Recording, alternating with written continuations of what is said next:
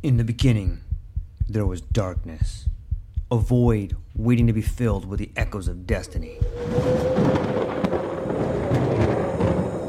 From the depths of time, legends emerged.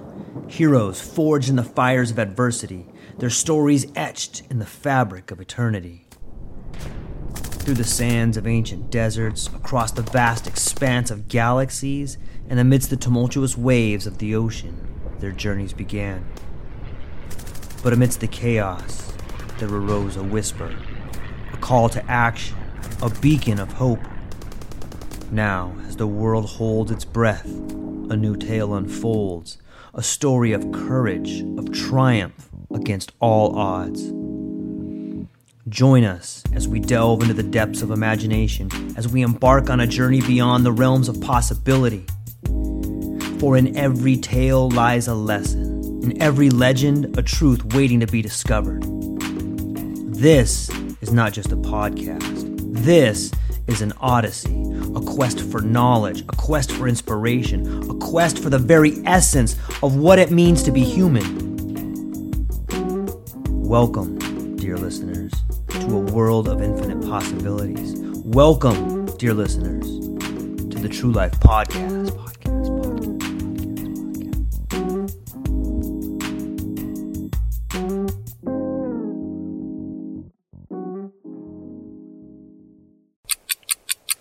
Welcome back, everybody.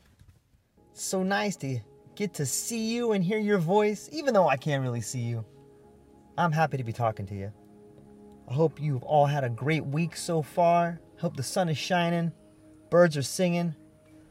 I wanted to get into a little bit more of this alternative history.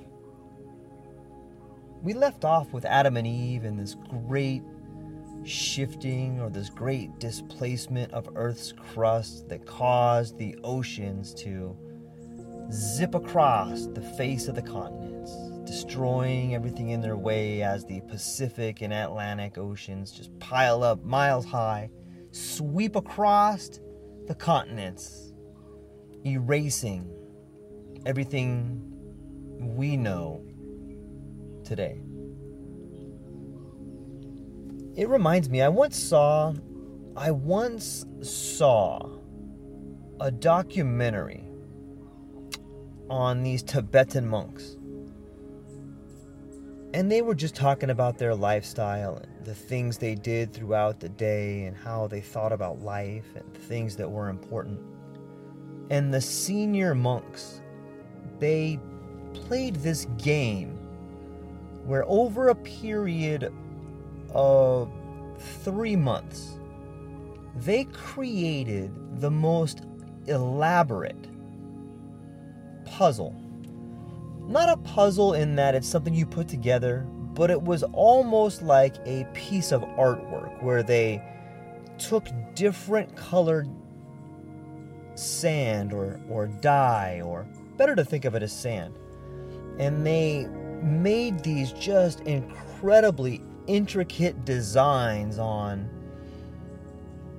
a platform the size of a quilt, let's say. Think of like a beach towel or maybe a beach quilt. And they made these elaborate designs all over the entirety of the quilt. And it was just beautiful and pristine with perfect color combinations, and some parts were higher and some parts were lower. And they would bring the children up once a day to see it and help. And once they finished the actual product, everyone stood back in amazement and the cameraman showed it. It was beautiful. Just this beautiful tapestry of colors and shapes and beauty and hard work and sacrifice for 6 months. And then they all collectively got down and blew it off. Just blew all the sand off like it was nothing. And I always thought to myself, like, wow, what a great way to symbolize the power of the earth. What a great way to symbolize the idea of how we imprison ourselves. You ever think about that? You ever think about all these things that we make, be it mankind or yourself? They're all like sandcastles, right? Like you can build a really cool sandcastle. However, it's just a matter of time before the tide comes up, takes it down. Sometimes you can fool yourself, like, yeah, I'm in the sandcastle competition. I'm gonna bring my hairspray, I'm gonna bring these special little combs, I'm gonna make a turtle. You know, or I'm gonna make this huge sandcastle that looks like the Trump Tower. Or I'm gonna make a sandcastle like the White House. Or I'm gonna make a sandcastle that looks like a mermaid. You ever see those competitions? That's kind of like our life. We spend all our time making these sandcastles that we think are so important. But in the grand scheme of things, it's just a matter of time before the tide comes and walks them down. I'm not saying that you shouldn't spend time building your sandcastle of life. What I am saying is that you should be mindful that what you're building is not going to last. And I think that will help you to put some things in perspective. Nothing lasts. Not the love you have for your parents, not the trees that you've planted in the ground, not the experiences that you had when you were 5, not the place where you work, not the company you started, not the car you drive, not even the love for your family. Nothing lasts. Some people may think, wow, George, that's kind of dark. What do you mean nothing lasts? So I should just run out and be crazy and rob banks and do... No. That's not what I'm saying at all. I'm saying nothing lasts. So you should enjoy your life. And when I think of enjoying my life, I think of trying to be present and trying to stay in the moment so that I can make everyone around me better. Do you understand? Like, we spend so much time in our heads. We spend so much time trying to fantasize about what things will be like if we could just have this other thing.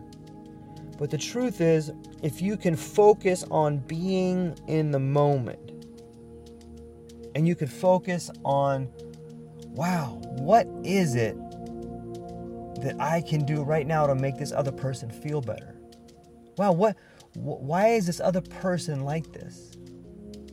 What can I do right now to make the world a better place? Right? And I think the answer to making the world a better place is understanding that regardless of what your position in life is, regardless if you're the Jeff Bezos or Jeff the janitor, regardless, you're a force to be reckoned with. There's no reason why you can't be inspirational to everyone around you. I think about that sometimes.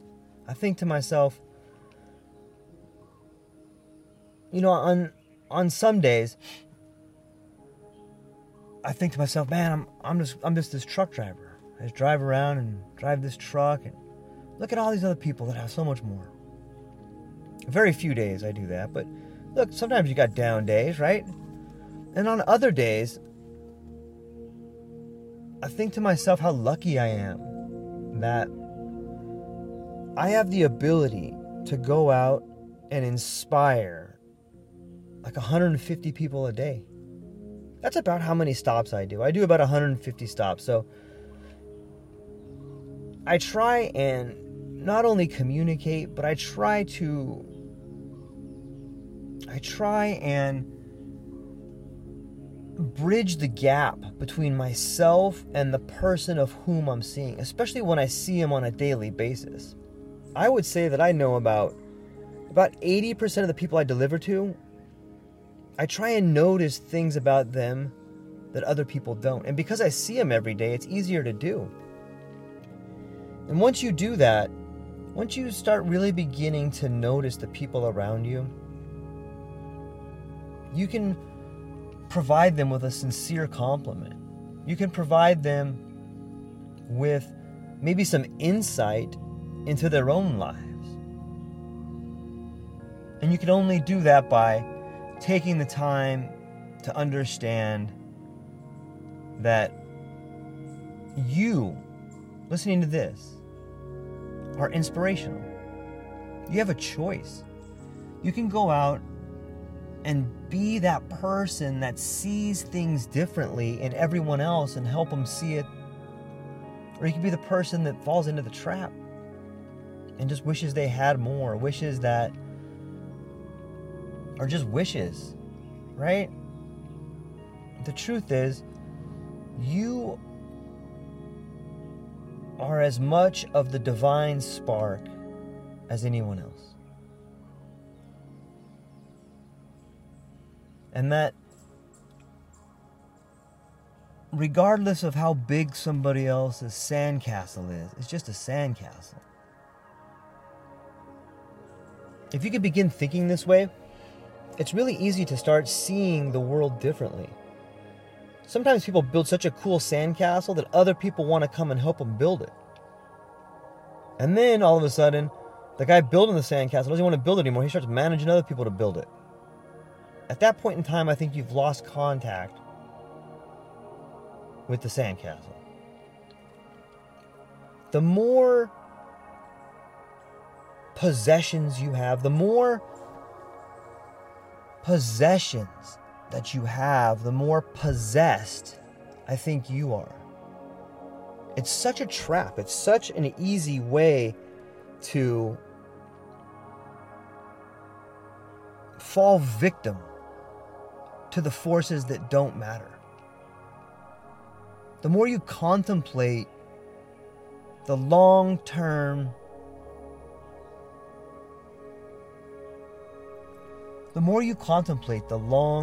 ramifications of what could happen in your life, the less you live today. Don't get me wrong, it's good to have goals, and you should have goals. However, it's important to remember that some goals are better than other goals. Which brings me to another point. The topic of goals. Like, if you do want to be successful, you should set goals for yourself and your family. You know, whatever it is, maybe it's traveling, or maybe it's just hugging your kid more, or maybe it's learning something together. Whatever your goals are, that's how you move forward. That's how you get a sandcastle built. Let me ask you this. What are the goals of our country? I live in Hawaii. I live in the U.S. And I'm 45. I've been to a lot of different schools. I read a lot of books. But I'm not sure what the goal of my country is. Do you know what the goal of your country is? Maybe that's why we're so messed up. Like, we have no common goals. It seems like our goal is to make money.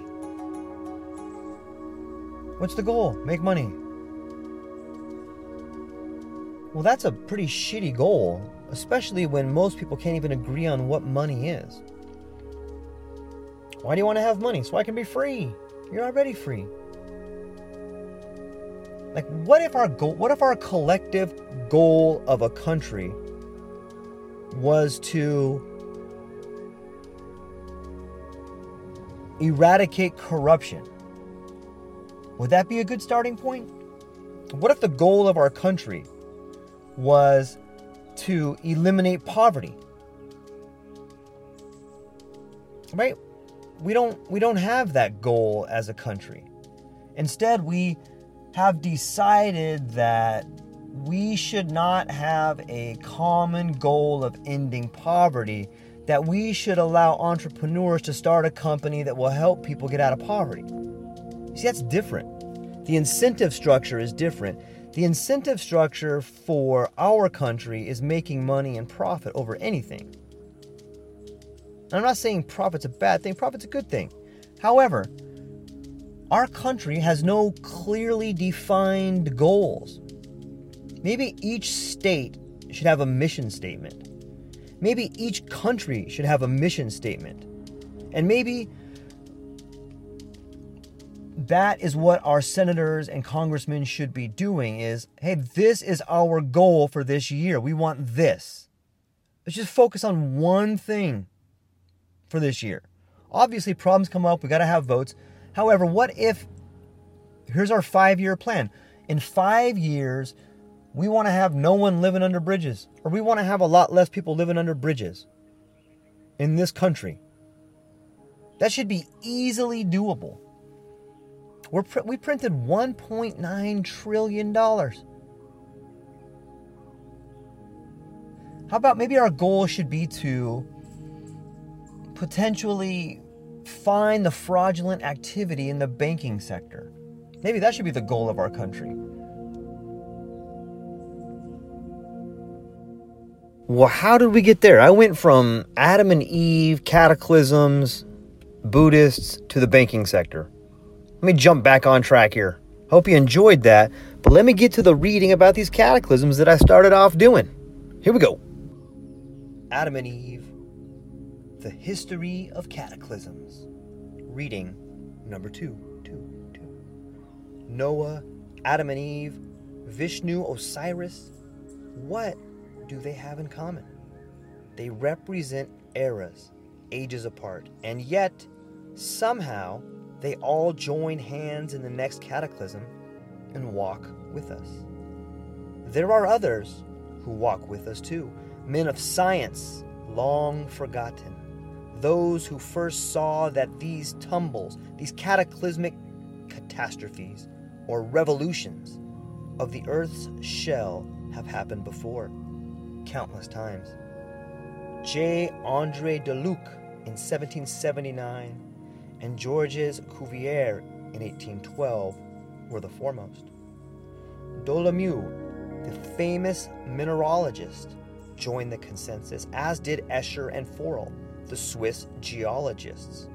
Also, J. André de Luc Jr. and von Buch, they all agreed that the cataclysms were caused by sudden revolutions in the wrong direction by the surface of the Earth.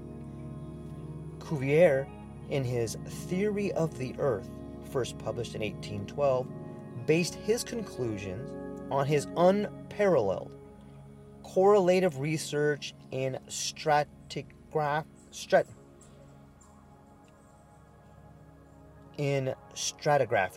comparative anatomy, and paleontology. As a matter of fact, Cuvier was the founder of the science of comparative anatomy, based on his pioneering, self-taught work in that field. At that time, he wrote, every part of the Earth, every hemisphere, every continent exhibits the same phenomenon. There has, therefore, been a succession of variations in the economy of organic nature. The various catastrophes which have disturbed the strata have given rise to numerous shiftings of the continental basin. It is of much importance to mark that these repeated eruptions and retreats of the sea have neither been slow nor gradual. On the contrary, most of the catastrophes which occasion them have been sudden, and this is especially easy to be proved with regard to the last of these catastrophes. I agree, therefore, with Mr. M.M. de Luc and Dolomieu in thinking that if anything in geology be established, it is that the surface of our globe has undergone a great and sudden revolution, the date of which cannot be much earlier than 5,000 or 6,000 years ago. Also, one preceding revolution at least had put the continents underwater, perhaps 2 or 3 eruptions of the sea. These alternations now appear to me to form the problem in geology that it is of most importance to solve. In order to solve it satisfactorily, it would be necessary to discover the cause of these events. These ideas have haunted, I may almost say have tormented me during my researches among fossil bones. Researchers which embrace but a very small part of those phenomena of the age preceding the last general revolution of the globe, and which are yet intimately connected with all the others. Many attempts have been made to answer the charge made to the geological profession by Cuvier to explain these sudden revolutions in the wrong direction. Among others, Velikovsky tried it through his studies of myths and legends. Hapgood tried it, Hugh Brown attempted, and in the process amassed a tremendous library of geological data. Every time the cataclysmic concept has risen, the beast has been stoned, burned at the stake, beaten to a pulp, and buried with a vengeance. But the corpse won't stay dead. Each time it rises the lid off its coffin and says in sepulchral tones, "You will die before I." The latest of the challenges is Professor Frank C. Hibben, who in his book, The Lost Americans, said, quote, "This was no ordinary extinction of a vague geological period which fizzled to an uncertain end. This death was catastrophic and all-inclusive. What caused the death of 40 million animals? The corpus delicti. And this mystery may be found almost anywhere. Their bones lie bleaching in the sands of Florida and in the gravels of New Jersey. They weather out of the dry terraces of Texas and protrude from the sticky ooze of the tar pits off Wilshire Boulevard in Los Angeles. The bodies of the victims are everywhere. We find literally thousands together, young and old, foal with dam, calf with cow. The muck pits of Alaska are filled with evidence of universal death, a picture of quiet extinction. Any argument as to the cause must apply to North America, Siberia, and Europe as well.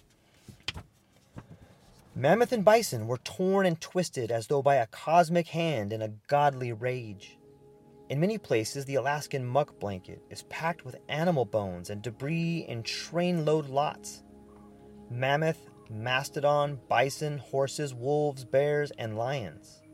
A faunal population, in the middle of some cataclysmic catastrophe, was suddenly frozen in a grim charade. Supernatural winds, volcanic burning, inundation, and burial in muck. Preservation by deep freeze of both torn-up animals and muck. Any good solution to a consuming mystery must answer all of the facts, challenges Hibben. The challenge wouldn't leave me alone. Like a hunger, it gnawed at my subconscious. I could hear the deep tones of Cuvier's challenge. Find the cause of these events, still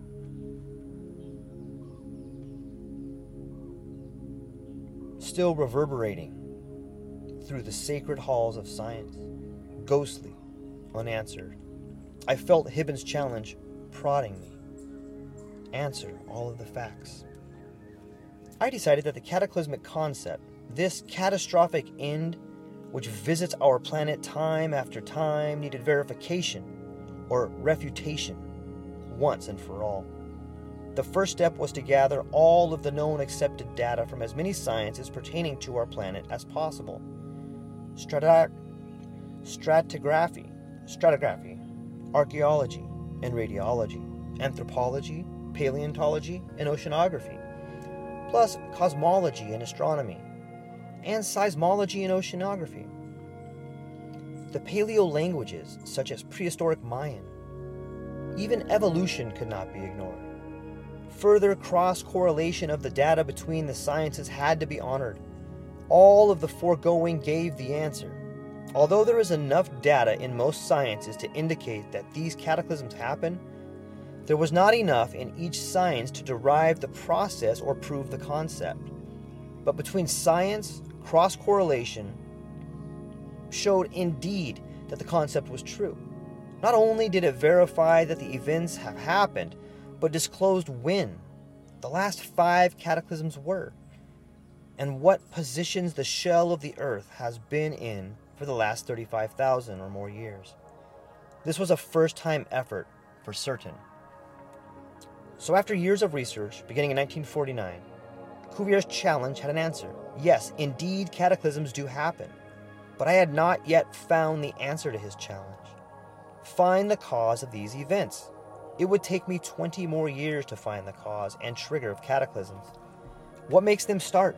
And further, exactly what is it that happens after it starts? What is the process of a cataclysm? Finally, what is the timetable of cataclysms? It was obvious already from the data that it was non-linear. Was it a mathematical function that we could derive from the data? Or is it random and frustrating in its unpredictability? The more learned, the more to be discovered and learned. Meanwhile, what a chase, and what a dramatic story of the history of Earth we uncovered. Civilizations of more than 20,000 years ago, more advanced than our wildest imagination. Prehistoric legends from Greece, Egypt, India, and South America which became history instead of legend. Lost continents in the Atlantic and Pacific which became dated realities with logical reasons for their sudden disappearance. Yes, Vishnu came alive, a man who lived through a cataclysm many thousands of years ago. Actually, 10 cataclysms ago. Now he is known as the Hindu god of 10 resurrections from the waters. Osiris was rediscovered. He was the Jesus of his time, a man of Egypt some 15,000 years ago. Noah smiled at us from the pages of the Epic of Gilgamesh. He actually was a Sumerian named Ut-Napishtim, who lived just around 7,000 years ago. The ark he built is more than legend. The process of a cataclysm is known now. Aloha, everyone. Thanks for taking a moment to hang out with me in the True Life Podcast. I truly appreciate it. If you're taking some time to listen to this, whether it's your first podcast with me or you've been with me the whole way, I truly want to say thank you from the bottom of my heart. Additionally, I would like to try to inspire everyone. The world is a crazy place, and if you listen to your heart and you take some chances, I really think the world will unfold in front of you in ways you can't imagine. I've been doing the podcast for about 5 years. Last year, I decided to take the plunge. Well, circumstances dictated that I took the plunge, and I did. I've begun working on the podcast full-time for almost a year now, and it's been so rewarding to me that I would just want to try and inspire other people. If you have a dream, if you have a vision, follow the voice in your heart, listen to the song on the wind, and embrace the challenge. I think you're strong enough, you're smart enough, and you're good enough to make your dreams come true, but you have to believe in them.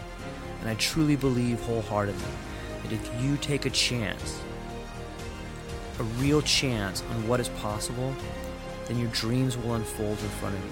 Uncertainty can be a monster. It can be something that we run away from. But much like fear, if you stand in front of it, it's not that big of a problem. I know everyone listening to this has a dream and a vision, and I hope you all conquer it. And I want you to know it's possible. Take baby steps and move towards it, and you will get closer to it. Your relationships will be better. Your life will be better. And you know what? You deserve it. You're an amazing person. If you get a moment, go down to the show notes. If you can, support the show. Thank you so much for being here. Now let's get to it.